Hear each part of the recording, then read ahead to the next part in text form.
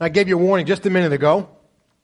Going to give you an opportunity to share with one another some of the most helpful promises that God has made to us, the ones that have been most helpful to you. Somebody has to go first.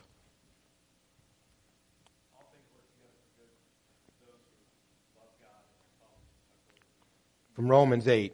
Absolutely. Just that assurance when it seems like life is coming apart. It's always great to know that all things work for the good of those who love the Lord, who are called according to his purpose. Amen. Leo. Leo speaks here.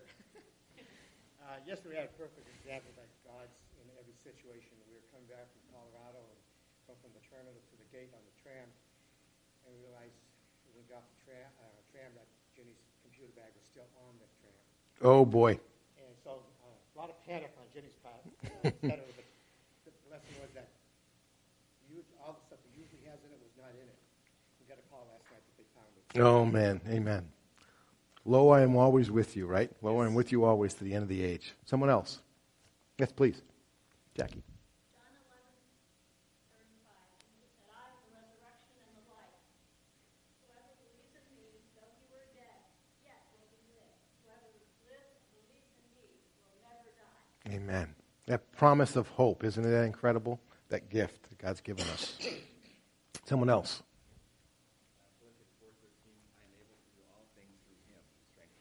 I can do all things through Christ who strengthens me. Amen. What a great promise.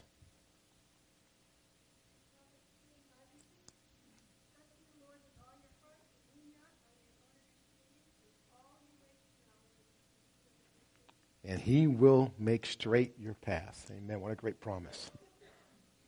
Yes, please. Judy. Yeah, that's a big one, isn't it? All right. One or two more. Mr. Odess.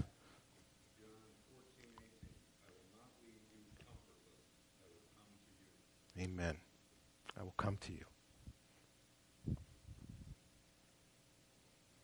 Anyone else? Yes. Yeah. That the word of the Lord will not return unto him void. Some great promises, huh? You think it's surprising that some of the other types of promises that God's made to us, we don't latch onto so much? Let me give you an example. John 16, verse 33. In the world you will have tribulation. That's the promise. How many of you find that really helpful? Let me just read a few things to you out of Matthew chapter 10 that Jesus said. These are like predictions, but they're also promises. He says, look, I'm sending you out like sheaves among wolves. Therefore, be as shrewd as serpents and as harmless as doves. Because people are going to hand you over to the Sanhedrins and flog you in their synagogues. It says, beware of them. You will even be brought before governors and kings because of me, to bear witness to them and to the nations. And he goes on later. He's in verse 21. He says, brother will betray brother to death, and a father his child. Children will even rise up against their parents and have them put to death. You will be hated by everyone because of my name. When they persecute you in one town, escape to another. For I assure you, you will not have covered the towns of Israel before the Son of Man comes. See, a disciple is not above his teacher or a slave above his master. It's enough for a disciple to become like his teacher and a slave like his master. If they have called the head of the house Beelzebul or Satan, how much more the members of his household? Now, one of the promises that God shares with us, it may be a promise is not the way we'd like to describe it, is that life in the world for a child of God isn't always going to be fun. Right? This past weekend, just yesterday, there was a Davidson family reunion out in Missouri. About 100 members of my father's family got together. I'd been away enough this year, I just didn't feel like I could get out there and go, but all my siblings went with their spouses and children, and so there was loads of cousins and the remaining aunts and uncles and all this kind of stuff were gathered together. And you know just the old family stories are going to start going around, right? And my father and my Uncle Willard can get going on telling how hard life was as they were growing up in the 1930s in rural Missouri, And, the idea, they had to get, they used to draw straws as to who had to go to bed first so they could go up and warm up the sheets before the rest of them climbed in because they had no heat in the upstairs level beyond the stove, or the challenge of getting up before school and milking the cow and milking the cows and feeding the hens and all that kind of stuff and before they went out to school. But the one I love the best is that it was uphill to school both ways. You ever hear those from your parents? It was uphill both ways to school. It was just really hard. We were lucky to get a piece of fruit for Christmas. That kind of idea. You guys got any of those in your background? Those are kinds of ones. But, and it's just symptomatic of the fact that life is hard at times. Sometimes it's just circumstances. Sometimes it's broader than that. We're engaged in what you might have a sense of spiritual warfare going on, which is really what Jesus is referring to in Matthew chapter 10. But yesterday I was sitting out in my back lawn. I could feel in one of our lounge chairs kind of things, and I could feel a nap coming on. And I was reading our passage from today, from Acts chapter 21, for like the 15th time. And I'm sitting there, and I'm looking up at the sky, and there are gliders, and then there are big jets in the sky. I don't live too far from the Sterling Airport, and it's one of the bigger glider centers around. And there's these 2 or 3 gliders that are just up there, and they're flying, and it's just effortless, right? They're just quiet. It seems peaceful, and there's just at ease. And amazing enough, sometimes they can catch up currents, and they can go as far away from Sterling as to Mount Washington and back. They've had guys who have stayed in the air for over 10 hours, without coming down. I mean, it's amazing. You think you get up there and it's just a straight pathwards downwards, and you hope the airport is there when you land, right? But it's not. They can really just go and go. And then there are these jets, and they're just leaving these streams. I guess it's like steam that's coming out of the jets, but it can't be steam. But they're leaving these streaks across the sky, even as high as they are. They're just making this roar, this incredible roar. They're flying, but it's taking a lot more effort, right? I mean, they just are working at it really hard to stay airborne. And I got thinking about our passage today and the person that we've been studying deeply in recent weeks, the Apostle Paul. And here's a guy whose life was hard. Life's hard, right? It takes a lot of effort to get airborne. But when you get airborne, some people can make it look like they're gliding. And it seems like the rest of us are like jets. We got to just expend a lot of energy to kind of keep moving, right? To stay afloat, to stay aloft. The Apostle Paul is one of those guys who just seemed to be able to glide, didn't he? I mean, life's hard for him. When Jesus called him over in Acts chapter 9, he told Ananias, says, this is my chosen instrument. I'm going to use him with the Gentiles, and I'm going to show him how much he has to suffer for me. And Paul's been living that out day by day. He has been stoned.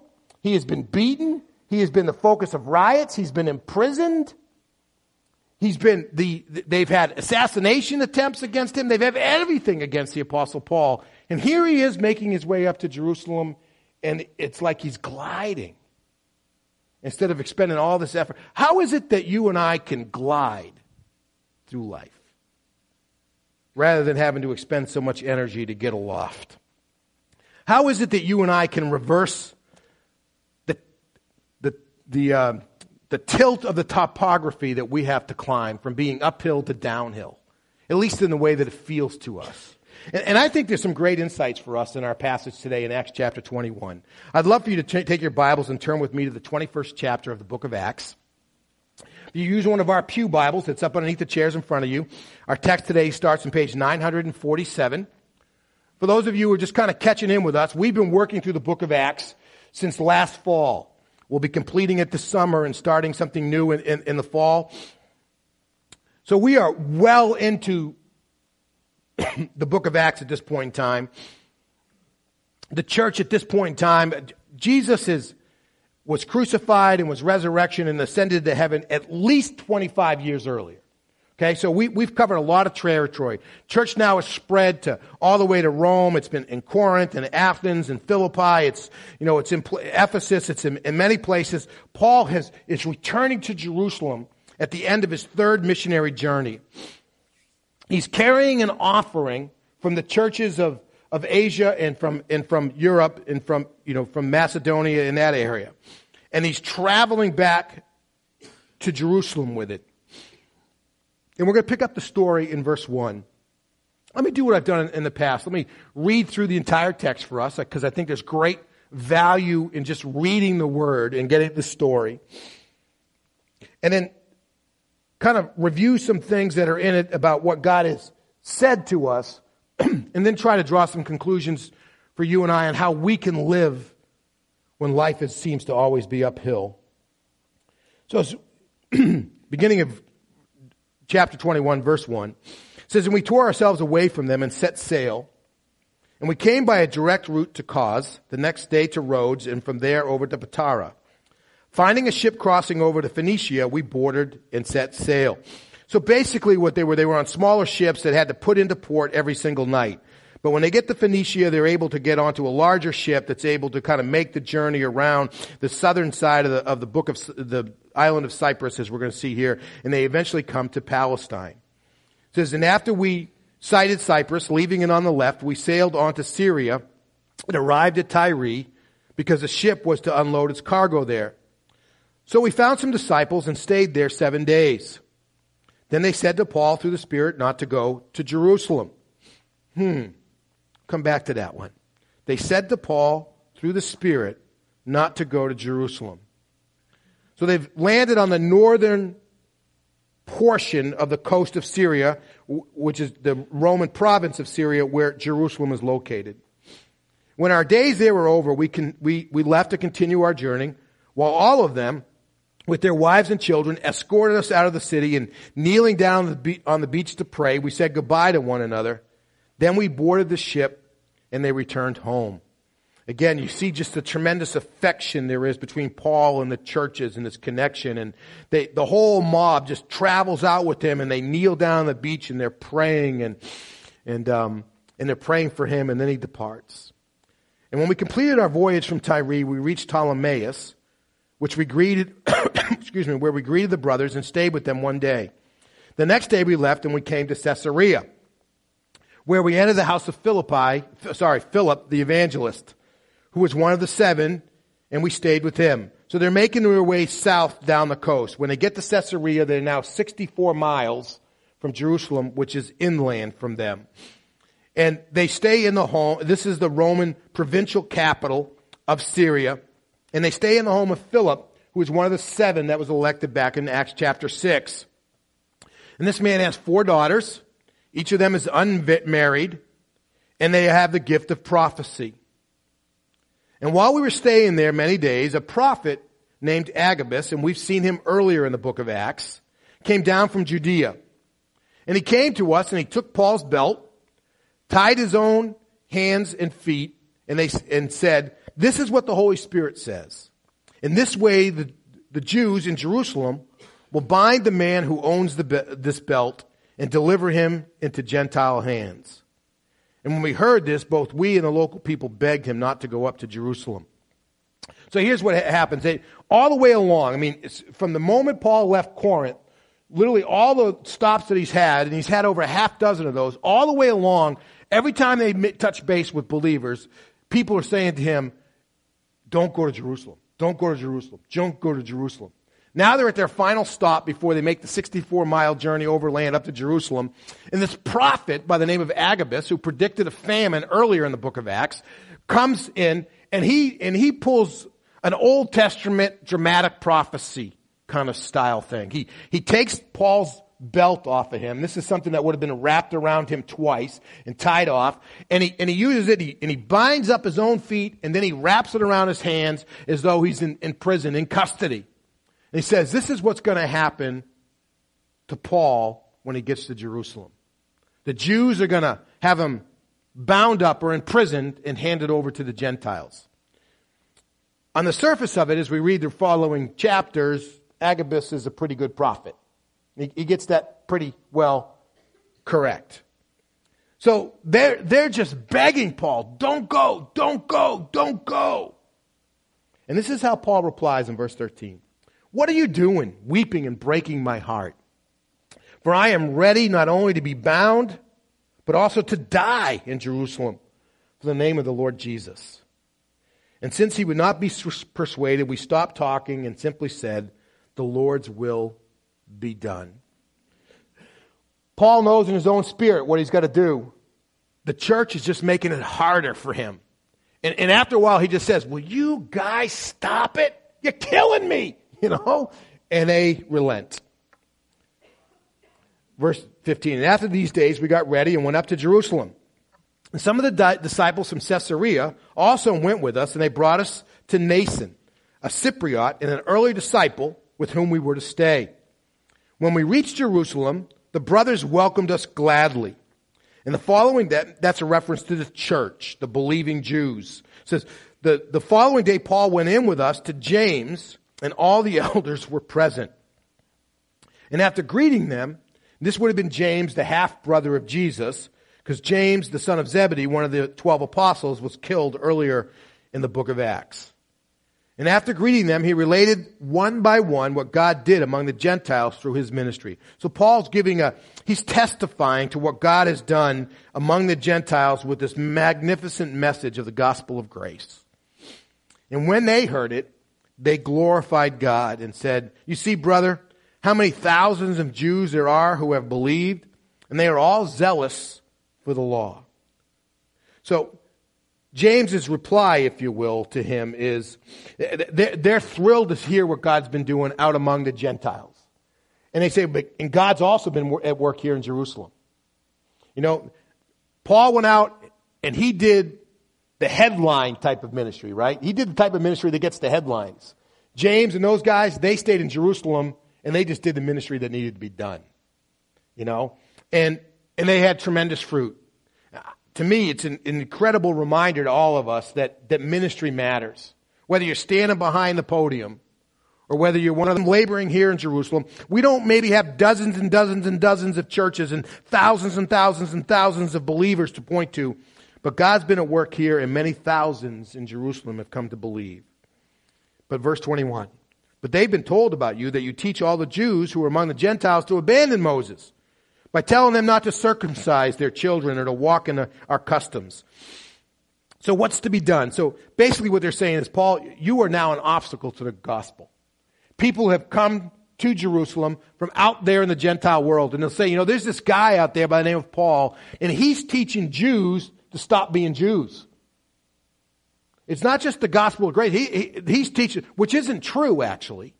Paul never told a Jewish person that they needed to stop being Jewish. They needed to stop observing the law. He did say they needed to stop depending upon it as the means of their salvation, but he never told them, nor did he himself ever cease to be Jewish in the way that he lived his life out before God.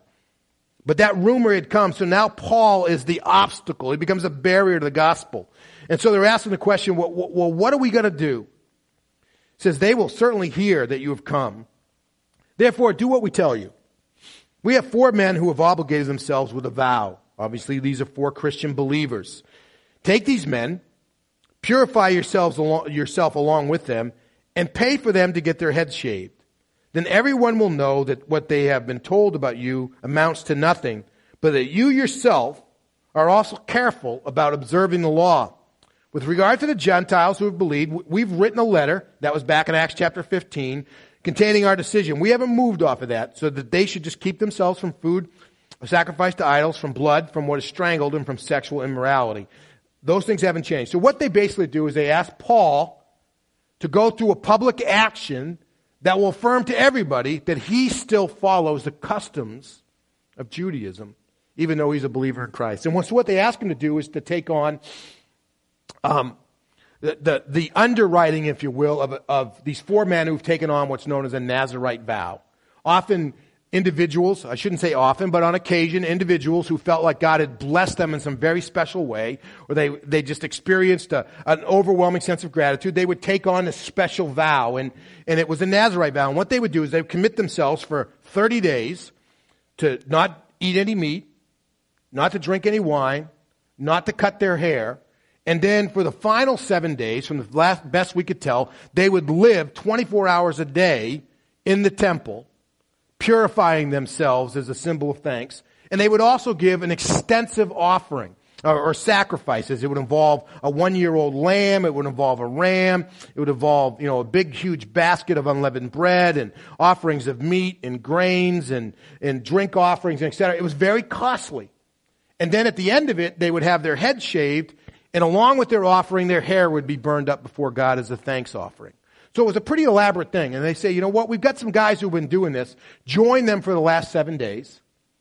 Pick up all their expenses of doing this, pay for the animals that are going to be sacrificed and all that kind of stuff, and also pay to have their head shaved and join them in this. And Paul says, all right, I'll do that. So he's doing that. That's where the story kind of picks up some speed. All right? So then the next day, Paul took the men, having purified himself along with them, and he entered the temple, announcing the completion of the purification days, when the offering for each of them would be made. So they've completed the kind of the 7 days of intensive stuff at the end, and they've gone in to offer their final kind of offering. And as the 7 days were about to end, the Jews from the province of Asia saw him in the temple complex. And they stirred up the whole crowd, and they seized him. So these guys who recognized him from Ephesus or some other place he's been, Derbe or whatever, they see him. They're there for Pentecost, and they stir up the crowd, and they grab Paul. And they say, men of Israel, this is the man. This is the guy who teaches everyone, everywhere, against our people, against our law, and against this place. What's more, he's also brought Greeks into the temple and has profaned this holy place.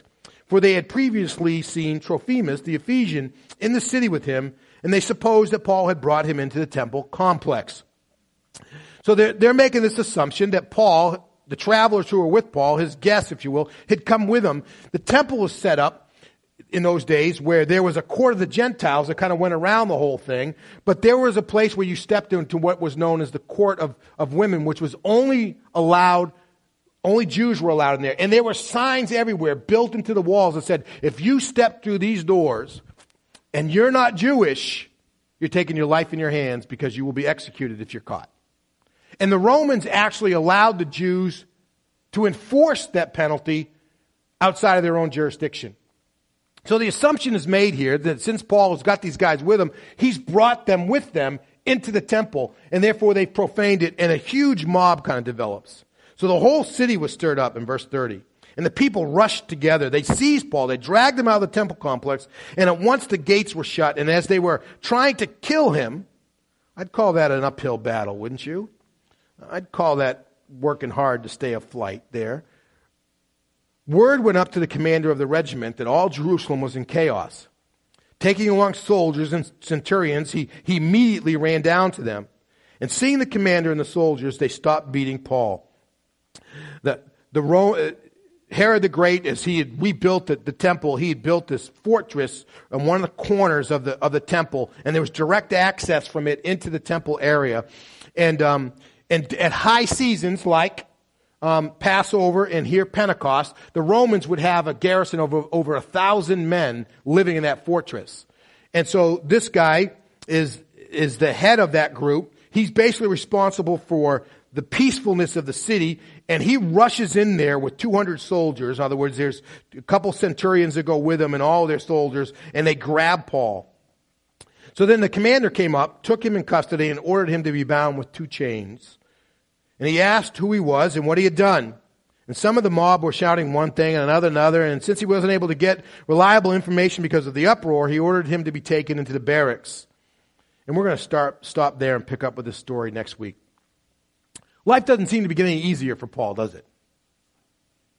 I mean, he's been traveling now for months to get to Jerusalem.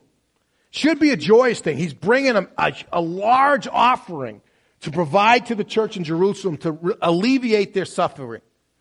But all the way along, what God's saying to him over and over again is, it's going to get harder. It's going to get harder. But Paul seems to be just kind of gliding through it, doesn't he? Instead of look like he's hiking uphill, it looks like he's coasting downhill. You know? How does he pull that off? How is it that you and I can take the difficulty that we're going to experience in life, whether it comes because we live in the midst of a fallen world that's full of sin, and with that creates difficulty, or whether it's things that we experience directly as a result of our spiritual journey, if you will, God's specific will for us. How is it that you and I can go through life with a sense of peace, with a sense of assurance, with a sense of joy, so it looks like we're gliding instead of having to roar the engines just to be able to stay afloat? And I've got just several points I want to make for you. And the first one, I'm beta testing. In other words, I'm still figuring out what I think about this, but I think it's a relevant point for us to at least bring into the conversation. And that's the word flexibility. So, sometimes being able to glide through life is connected with being flexible. Think about the story here with Paul, right? Doesn't it seem that the request by James for him to take on this Nazirite vow and all that kind of stuff, doesn't it seem somewhat like Paul is compromising what he's been emphasizing for these 2 decades worth of ministry that he's been doing? The thing that he has been the advocate for, what he is the champion of, that is, we are saved by grace, that law has nothing to do with it. All that stuff really isn't meaningful anymore. He's been advocating that, but he gets to Jerusalem and they ask him, we need you to do something for us. Because we believe in the message, but you as the messenger are a barrier. And we need you to be flexible. And Paul didn't have any problem doing with it. He didn't have any theological problem, so he was just flexible. I got to tell you, sometimes some of the greatest hardship that comes into my life is just because I'm stubborn. Am I the only one in the room like that?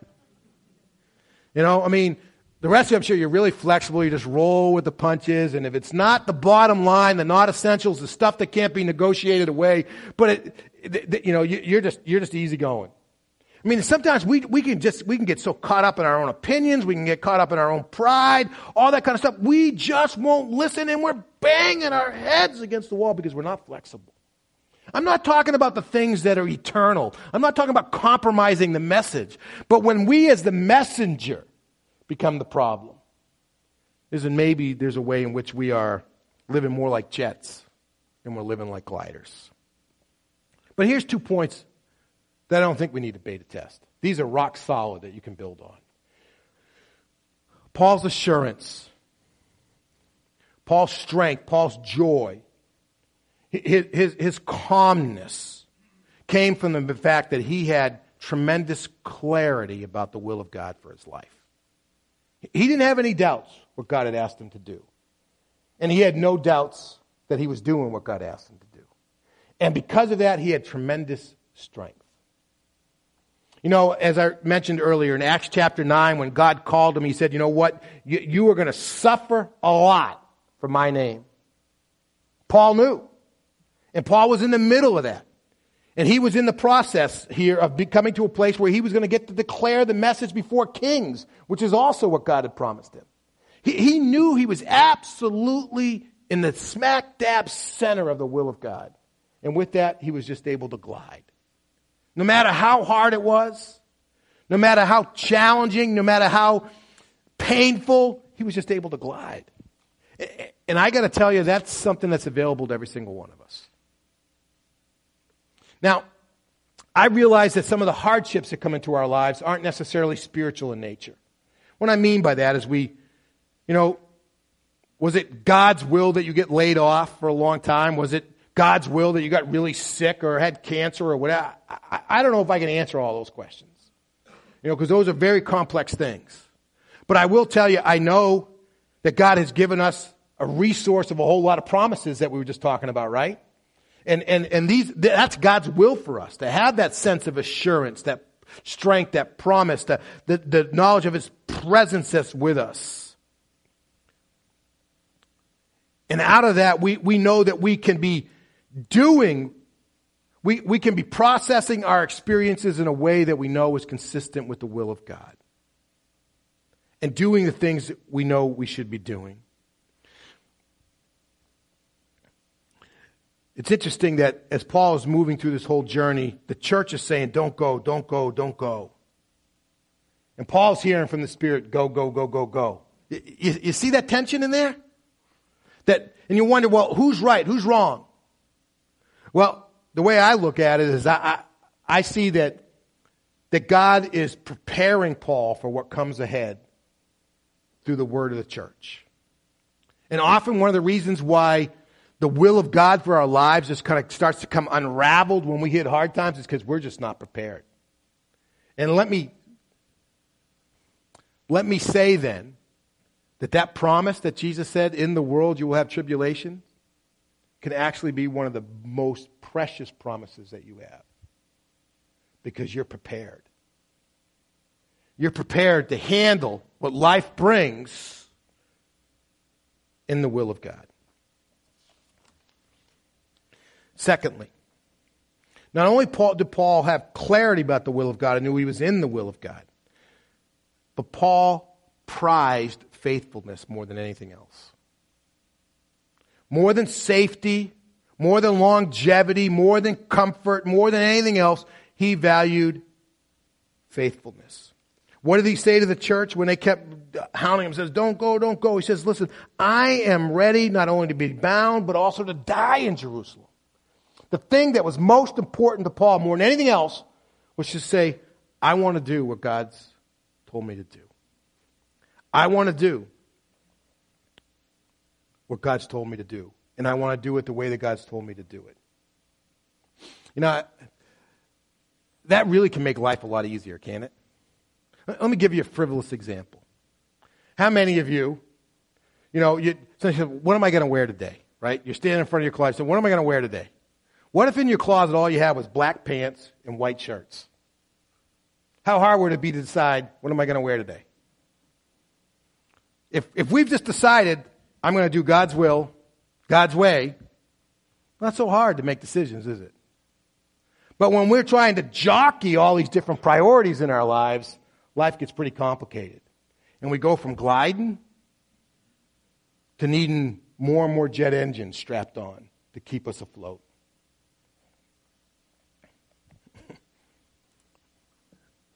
Does life seem like it's all uphill to you?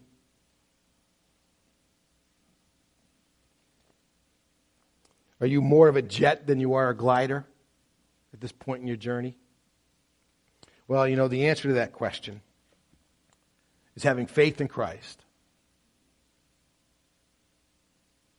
and living in the center of that faith as we process our everyday lives. What has God told you to do today? Let's pray together.